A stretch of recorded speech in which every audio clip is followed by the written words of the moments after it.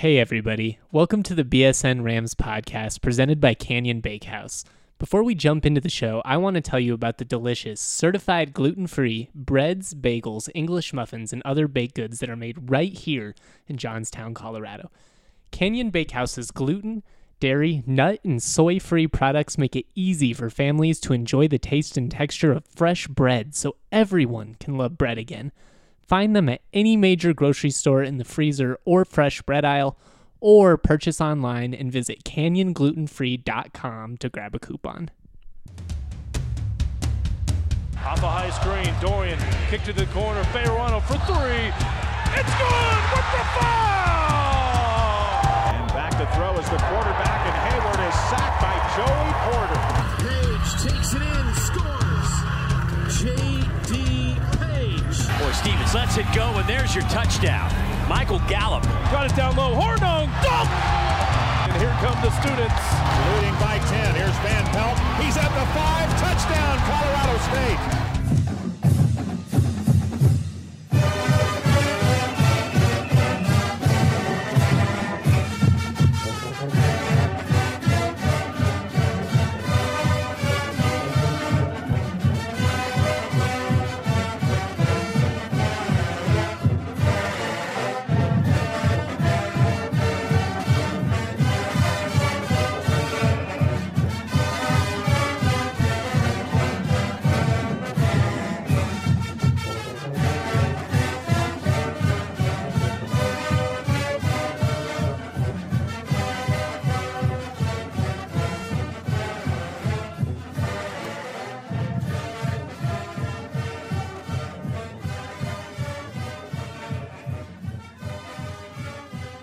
What's up, Colorado State fans? It is Wednesday, September 4th, which means we are back with another edition of the BSN Rams podcast presented by Canyon Bakehouse.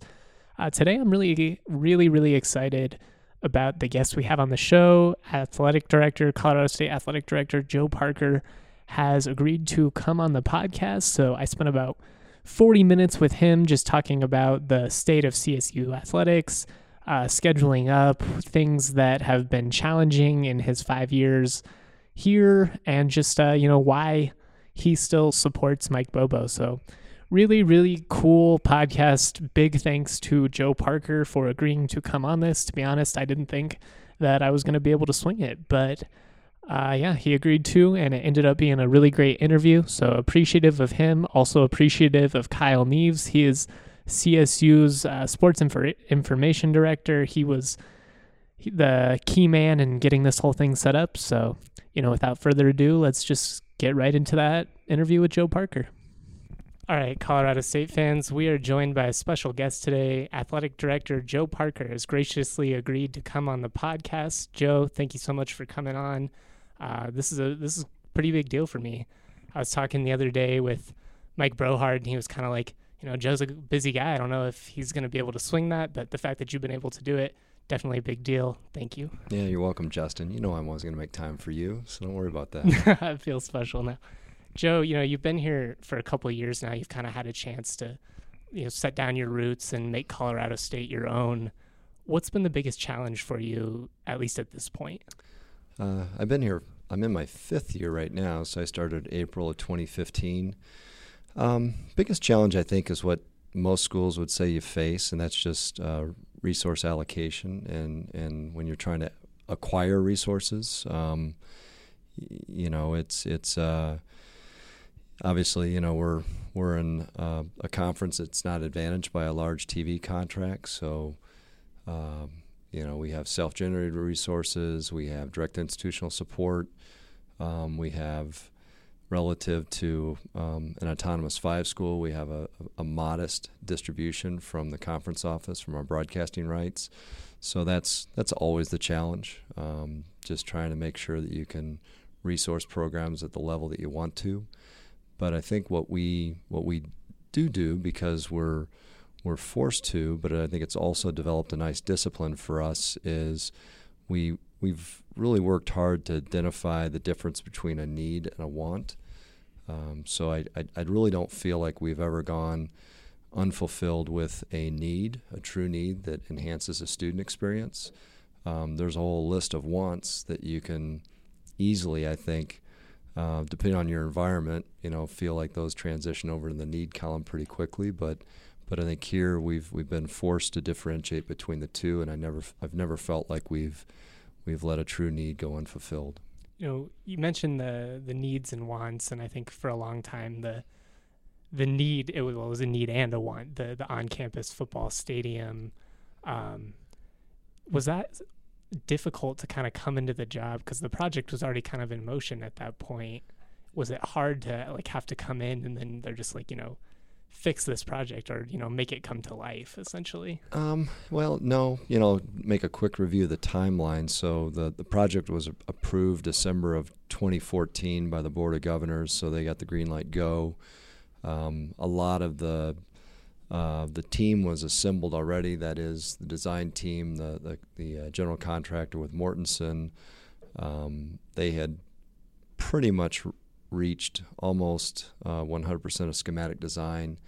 I onboarded 4 months later, but still had some opportunity to nuance design a little bit. We did make some changes. We reorganized the suite level to gain one more suite that would be forward-facing and sale, for sale to the external public. We made some adjustments on the press level and created what is now used as kind of 3 boardrooms that are rented for special events and meetings. So a lot of the project, I would say, was baked before I onboarded. Obviously, we still had a long way to go as it relates to securing commitments for premium seating. We hadn't sold a single club seat or indoor club seat or suite or loge box. We still had a lot of room to secure naming rights opportunities and some major gifts as well. So that went as well as we could have expected. We opened the stadium at 100% capacity for premium seats. We opened the stadium with a lot of the principal areas named or with a major gift to have a naming opportunity on it.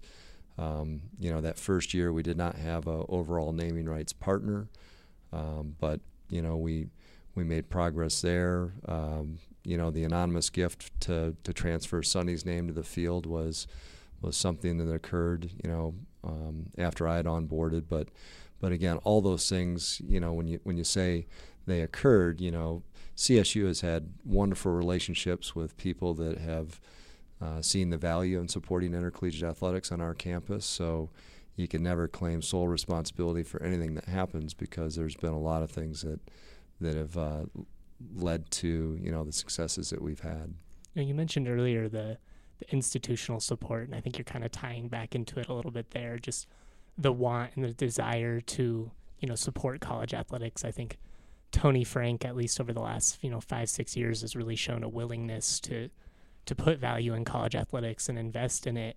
Was that something you were worried about at all with him stepping down from his role? And have you had a chance to talk with Joyce? I'm sorry, I'm drawing a blank on her last name. O'Connell, I believe. Or President McConnell. McConnell. Yeah. Just on athletics and what the plan would be moving forward. I think we're fortunate to have had Tony's stable tenure for 10 years. He still is involved with the systems office as the chancellor. The Board of Governors, I think, identified someone who's going to be a visionary leader for Colorado State University with Joyce McConnell. She had been 24 years at West Virginia, University of West Virginia, and had served first as a professor in the School of Law, and then the dean of that school, and then the provost. And I think Joyce is a huge proponent of intercollegiate athletics, and I say that I think in an appropriate balance. I think she's a president similar to Tony that wants to allow every unit of campus to seek excellence, and realizes that requires resources and funding. We've practiced a model where athletics has received about $13 million of direct institutional support, and then student fees, which depending on who you are, you could say either way. That's institutional support, or that's students because it's a fee that they vote in place.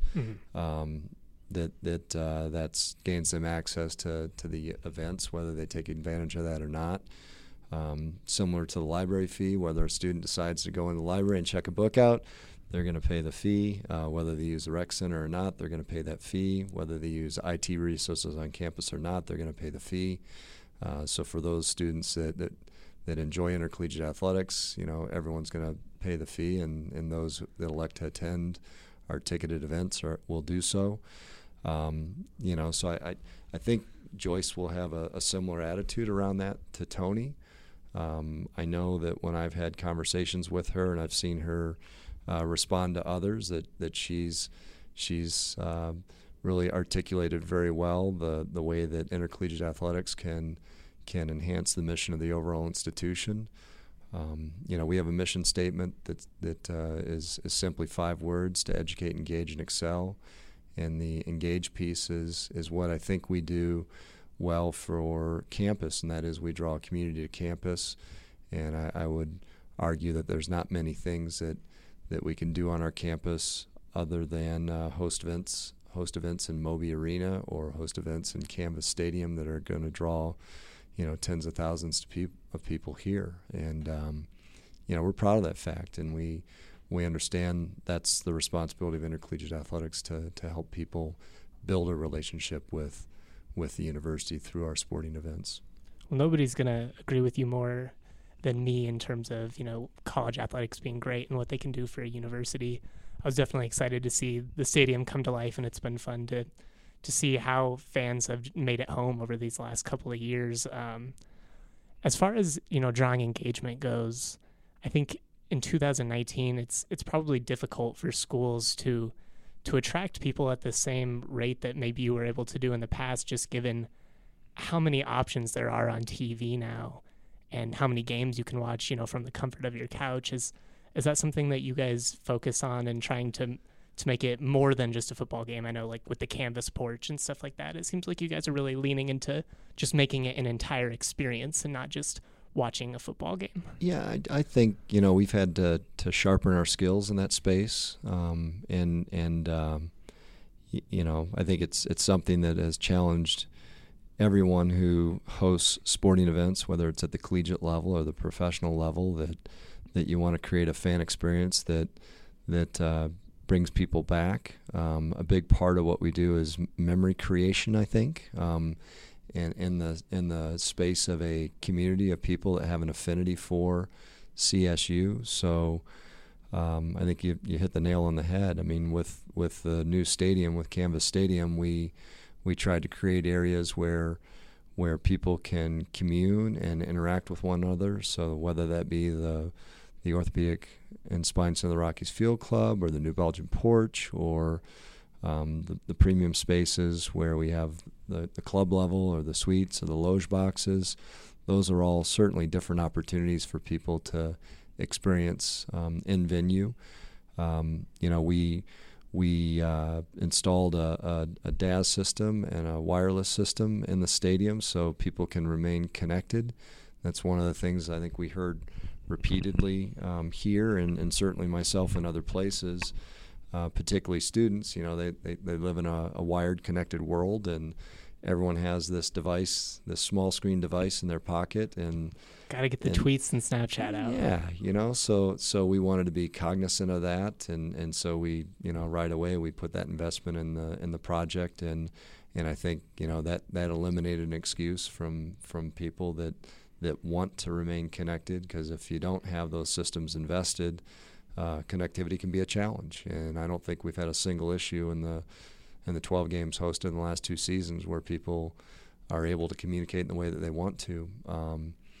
But there's always refinements and enhancements. We have the stadium sessions, which is our pregame tailgate, the alumni tailgate we do in partnership with Coors Light, and we bring bands in that are organized through our local community radio station, KRFC 88.9 FM, Radio Fort Collins, and I think that's another element. We've also engaged a partner with Tailgate Guys, who I think in the last 2 years has proven to fans that subscribe to that offering that They do a turnkey experience that is unlike anything that they probably had before, and they can scale it to what the fan need is, whether it be just simply setup of a tent, table, and chairs, or more, which would involve AV and audio and a TV to watch games and the satellite connection to make that possible, and catering. So we're working on enhancing kind of large format tailgating.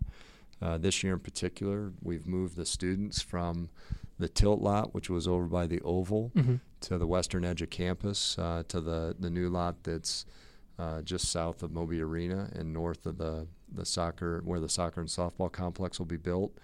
And that was a direct response to students saying that a lot of the activities that are off campus are happening in the Campus West area, so they like the idea of convenience and being able to transition between the two, during that pregame time period. And we tested it for the Wyoming game last year and had great success with it. So we're starting this season with that location. We obviously have Ag Day, and we're trying to enhance the experience in partnership with the College of Agriculture to make that the right experience for people that have had traditionally supported it, and then also hopefully invite a new clientele into that.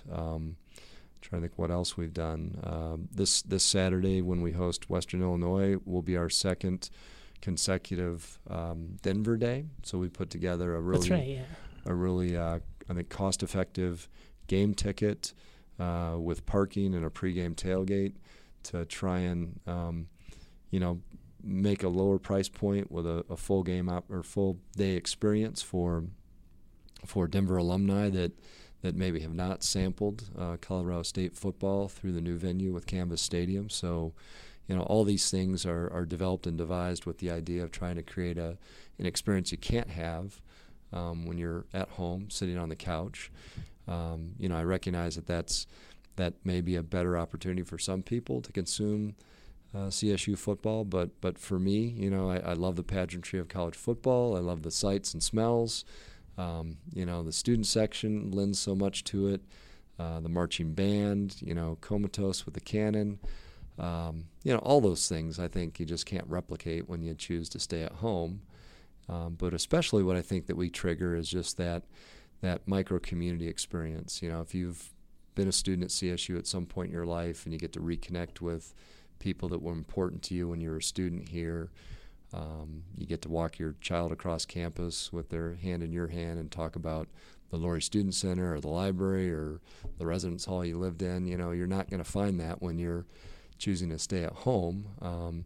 And the one thing I think we need to always underscore is I think what we've proven in the last 2 years is the experience is much, much more convenient than what we had out at Hughes. I mean, access to campus, the way we can load campus, the abundance of parking, the fact that the MAX, kind of equivalent of a light rail line, which is part of the Fort Collins public transportation, is a great resource if you want to kind of do a park and ride or if you want to start your day in Old Town. So, I mean, the possibilities are endless, and obviously Fort Collins is a pretty special place. Whenever communities get ranked around the country, we're almost always in the top 5. So it's a great opportunity to come up and experience a place that you may have familiarity with or a place that you maybe have never visited before.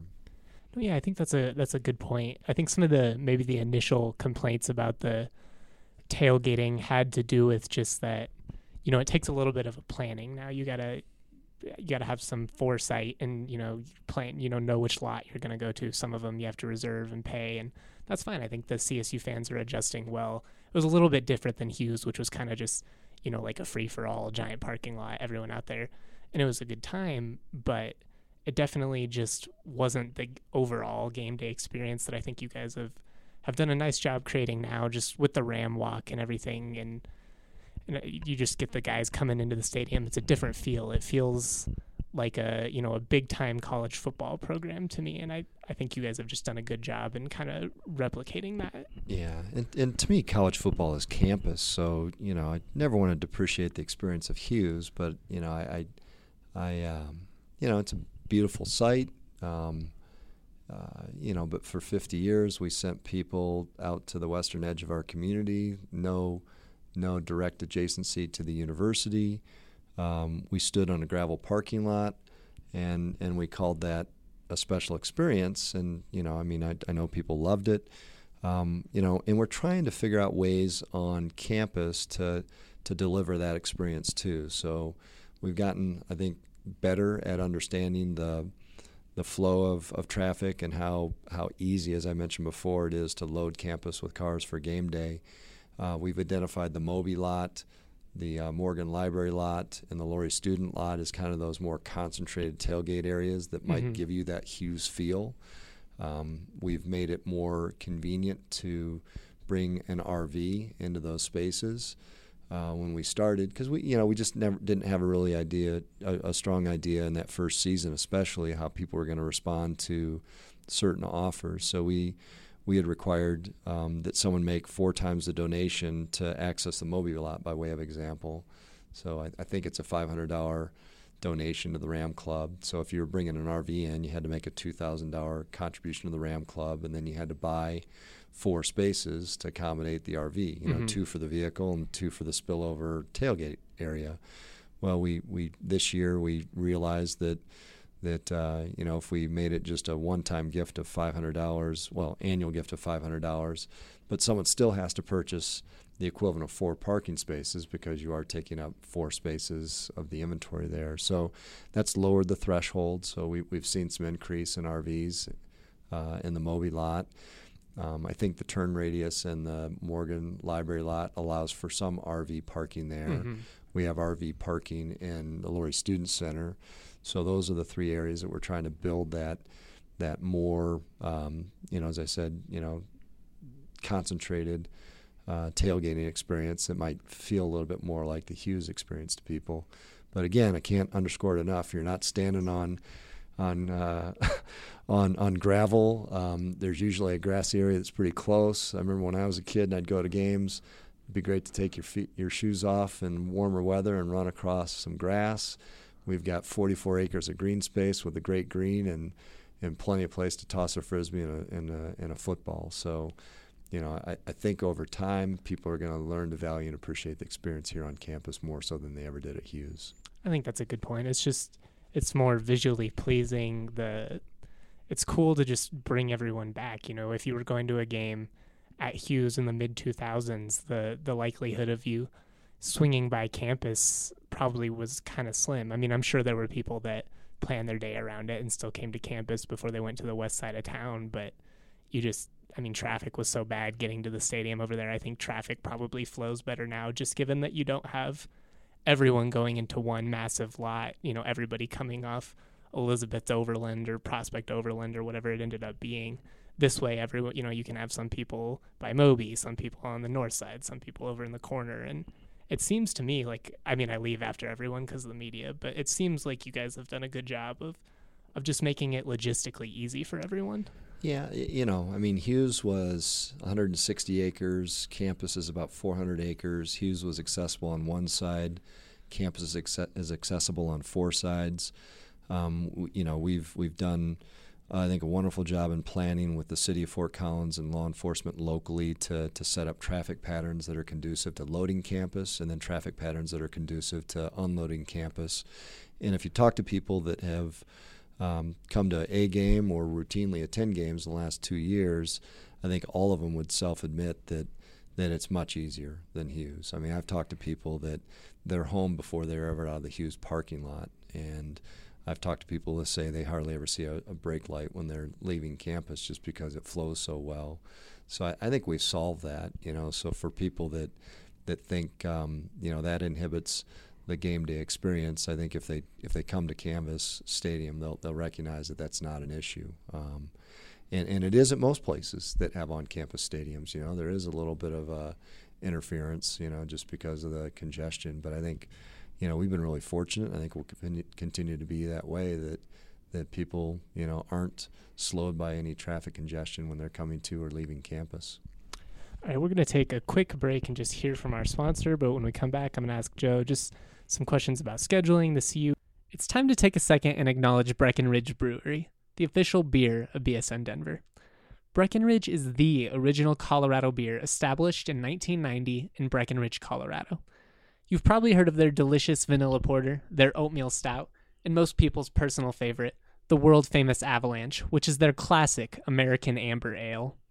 But they just released a new beer called Strawberry Sky that you guys are going to love. For you beer enthusiasts out there, they are calling this a light-hearted Kolsch ale. But for those of you that have no idea what that means, this is that light, delicious summer beer that you've been looking for. So look for Strawberry Sky at your local liquor store or any other Breckenridge beer. And make sure you also look out for the Breckenridge event calendar on bsndenver.com. We just launched it, and you'll be able to see all of the events we have planned where we'll be drinking Breck beers at all of them. So RSVP and have a good time. Welcome back to the BSN Rams podcast presented by Canyon Bakehouse. I'm here with Joe Parker. We've been talking about just really the university as a whole and how it's grown over the last couple of years. One of the things I wanted to talk with you about is just the scheduling and how CSU football has really made a conscious effort to schedule up. I know it's something you've addressed publicly before, and it's definitely something that we can tell you're emphasizing, but how did those kind of games come to work with these bigger programs, Texas Tech, Arizona, some of the schools you've been able to work deals with? Is it typically you reaching out to them reaching out to you, or is it kind of just a combination of both? First it starts with a football coach who's willing to challenge his program, and Mike has been tremendous with being very open to any idea as it relates to scheduling in the non-conference space. But it kind of happens both ways. But I think at the onset for me, it was just kind of chasing down some pre-existing relationships that I've had. I think one of our first ones was Texas Tech, and obviously, I had just most recently come from there. Have worked with Kirby Hokut, their athletics director, at two different places for 4 years at Texas Tech before I came to CSU, and we. Early in both of our careers, we were at the University of Oklahoma together for almost 4 years. There's also a great resource. The lead scheduler for ESPN, who ran all of college football scheduling for probably close to 15, maybe even 20 years, is a fellow named Dave Brown. And Dave left at ESPN after being president of Longhorn Network, and set up his own consulting business called Gridiron. And so he's built out a database that's a great resource for athletic departments to use to see, what it's a searchable database, so you can find out who's got open dates and who might be looking for a front end of a home and home, or, would start, with an away game and return. It's also, you can find guarantee opponents. But almost in every case, there's a personal relationship. Texas Tech I'd mentioned. Arizona's one on our future. I knew the ops director there for Coach Rodriguez because we'd worked together at Michigan. You got Michigan on the schedule. Got Michigan on the schedule, so that was a phone call to their chief of staff, who I've known forever, and Ward Manuel, their athletics director. That happened on my drive to campus one day, just to say, hey, I understand you have a date open, and we'd be interested in finding a guarantee game for that year. And so there's a verbal agreement before I touched campus that day, probably a 20-minute conversation, and then by the time the paperwork caught up, it might have been 2 weeks or 3 weeks. Texas was the same way. Chris Del Conte worked with Chris. He's the athletics director there. Chris and I worked together at Washington State 20 years ago and have remained really close friends. And I think we're at NACTA in Orlando one evening and just talking after dinner, and so that came together pretty easily for us. Vanderbilt was one where they'd reached out to us seeking a home and home, but we prompted that to extend it into a 4-game series, which will take us twice to Nashville and bring them twice here. Washington State was again kind of a pre-existing relationship with people there. Arkansas was definitely relationship driven. Jeff Long, who'd been the athletics director at Arkansas, we had agreed upon a guarantee game. This is something I've talked about a lot. We penciled in an agreement to do a guarantee game in 2019 that would have resulted in a $1.3 million payday to us. But then I think it was summer of 16 or 17, I can't remember now. I was on vacation and I saw a report that Michigan decided to cancel the home-and-home contract with Arkansas. And so I knew Jeff was going to have a hard time finding a way to fill that date in 18. So I hit him with a text and I said, "Brother, you're in trouble. I know you are." And he spent about 6 months trying to fill it with someone else. And I said, "Let's just tear up the contract and you come here first and we'll go there next." So obviously it's pretty unusual, and I don't think we'll ever see an SEC school here again in a home-and-home format that has a stadium of their size. It's easier when a stadium is 60,000 or less because it makes economic sense for them to give up a home game and travel. When it's a school like Arkansas, they'd prefer to pay every time, but he just got in a bind, and I was happy to help a friend out. How big really are these payments from these games? How big of a difference do they actually make for the operating budget and stuff like that? Oh, they do. I mean, the infusion is $1 million to $1.3 million typically. I think our guarantee with Texas and Michigan, I have to look at the contracts. I think those were 1.4. So that makes a difference. Our budget is a little over $50 million this year. So when you get, that level of support from one game, that gives you a little more flexibility. In our case, it typically just reduces some of the direct institutional support that's provided to athletics. But then again, too, it also maybe gives us a little more flexibility to spend for a special project related to, a given year. I know these contract conversations are complex, and I'm sure you can only say so much, but I think people would be upset if I didn't ask about CU and just where you feel the future of that series lies. I know there's going to be a couple-year break before you guys go here and go to Boulder again for the first time in a while. Do you feel like the series maybe taking a break for a little bit could be good in some ways, just to maybe let it breathe and then you generate more interest in the game when it comes back? The breaks are already pre-scheduled. So 21 and 22, they slotted Air Force, I think, into the spot that may have made sense for us in their non-conference schedule. We have an agreement to play in 23 and 24, and then we take 2 years off at least because of our scheduling. We've got Vanderbilt and Texas Tech as our autonomous 5 home and homes in that year, so I wouldn't feel comfortable, putting in a third opponent at that level. When Rick and I had once talked, we thought about, or he'd thought about, and it was kind of in loose agreement, 2 years on, 2 years off. I've kind of rethought it now. I mean, I'd love for us, as soon as we get schedules cleared, where we can, to just resume it every year. I think when we move into 2020 and we host the game here, I think that will be our toughest ticket in the history of our program in any year, whether it was a Hughes hosted event or Canvas Stadium. I can't imagine that won't be the focus of college football in the state of Colorado, as it is when it was hosted in Denver. But the difference being is, there's been roughly, 25 to 28,000 Ram fans who have watched the game in Denver, and 28 to probably 32,000 Buff fans, and now we're shrinking it down to our stadium capacity, which is 36.5. So you just do the math. I mean, there's going to be a scarcity for that ticket that I think is going to drive interest, because every time, you've seen it happen when people recognize that they can't have something that they want, it just drives the interest even higher. So we've been trying to reinforce that with our own fan base to let them realize that we're obviously going to favor our season ticket holders and our mini plan holders.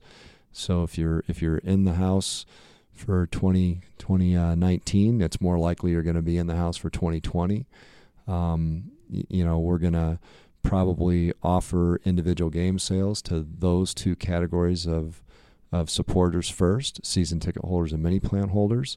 So we're anticipating if things go the way that we imagine in 2020, we may not have a single game sale for the CU game. So, that's something that I wished we could reinforce and make people realize that I know people are disappointed by the 3-9 season, but that's a passage in time, right? Mm-hmm. I mean, everything is cyclical, and I can't imagine that we're not going to find a way to win more football games as we move forward. Just kind of segueing off that, the comments on the 3-9 season. Over the years, I'd say, out of everyone that's on the local beat, I think everyone likes Mike Bobo. I don't think there's anyone on the beat that necessarily dislikes him. I've multiple times written, just patience, basically. Give him some time. He's doing the right things, and eventually it's going to play out. And I think some of the fans probably frustrated at this point, just given how they played against CU, Wyoming, some of these other games. So what would you say to the people that are frustrated with Mike Bobo? Like, why do you believe in him as a football coach? And is it just all the things that I kind of mentioned about the off field and how he does things the right way? I think many of the things that you just articulated are the reasons that I believe Mike is going to have success here. We saw almost the kind of season that we were hoping for in 2017. The only game that we weren't really in was the Air Force game. Mm-hmm. Our program has most of the time has struggled with Air Force, as a lot of other programs that's do. Not unique at all. Yeah. But we played Boise State to a level that we probably have never played them before. I'll remind everyone that we've never beaten Boise State under Mike's leadership or anyone else's leadership. And we haven't won a championship here since 2002. So, it's not like Mike was operating from a platform of high success. Coach McElwain had a 10-win season. He used that opportunity to pivot somewhere else. Even in that year, when we experienced our highest level of success in recent history, we didn't win a conference championship, and we didn't win the bowl game. So, I guess I want our fans to exercise a little more patience and some more resiliency. When I watch what Mike Bobo does to lead a football program, the kids believe in what he's doing. He's got a staff, I think, that is on the same page as he is. Obviously, we've got to improve the play of our defensive side of the ball. We're under the second-year leadership of John Janzik, and I think, we're going to see a higher level performance this year from our defense.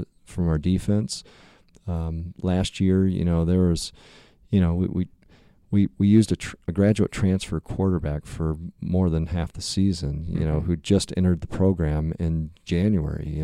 Mike has a very complex offense that requires a lot of study and understanding.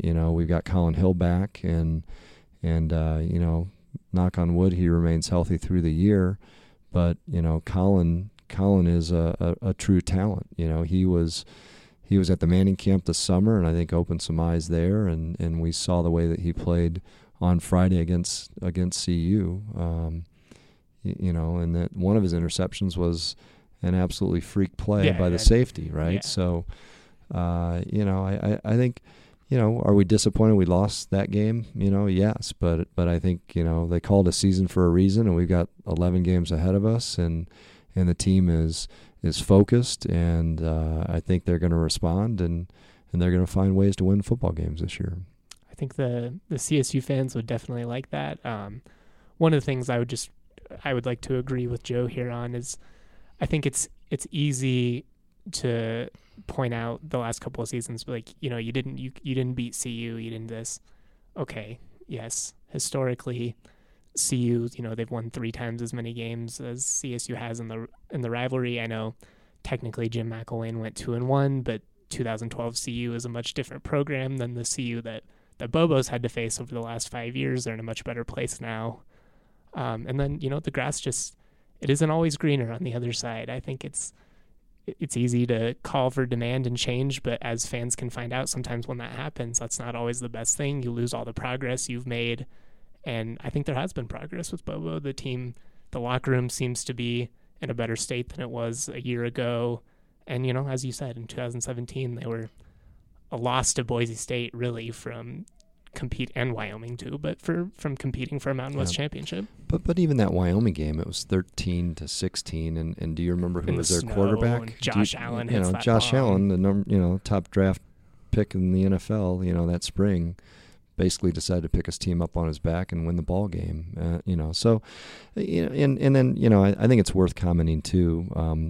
2018, I don't think people have given or have been willing to open their mind and accept the challenge that Mike was facing and how that impacted our program. He's understated, I think, in a lot of ways what that meant for him personally and what that meant for the program. But what I saw was someone that demonstrated more grit and more perseverance and maintained a positive attitude and more adversity than I've ever faced in my life. That's a good point. I mean, there were, I think, just like watching him walk into the press conferences at point, that were just like from a human to human standpoint, I was just like, man, like, I don't know if this is worth it for this guy. Like, he's got 4 or 5 kids and family and risking it all to be out here and coach this football team. Well, he loves football and he loves working with young people and helping them develop through the sport of football. So, I give him a ton of credit for what he went through last year. All right, Joe, I really appreciate you taking some time to come on this podcast and chat with me. I think it's going to be a big year for CSU athletics, and BSN Rams will be there for it all.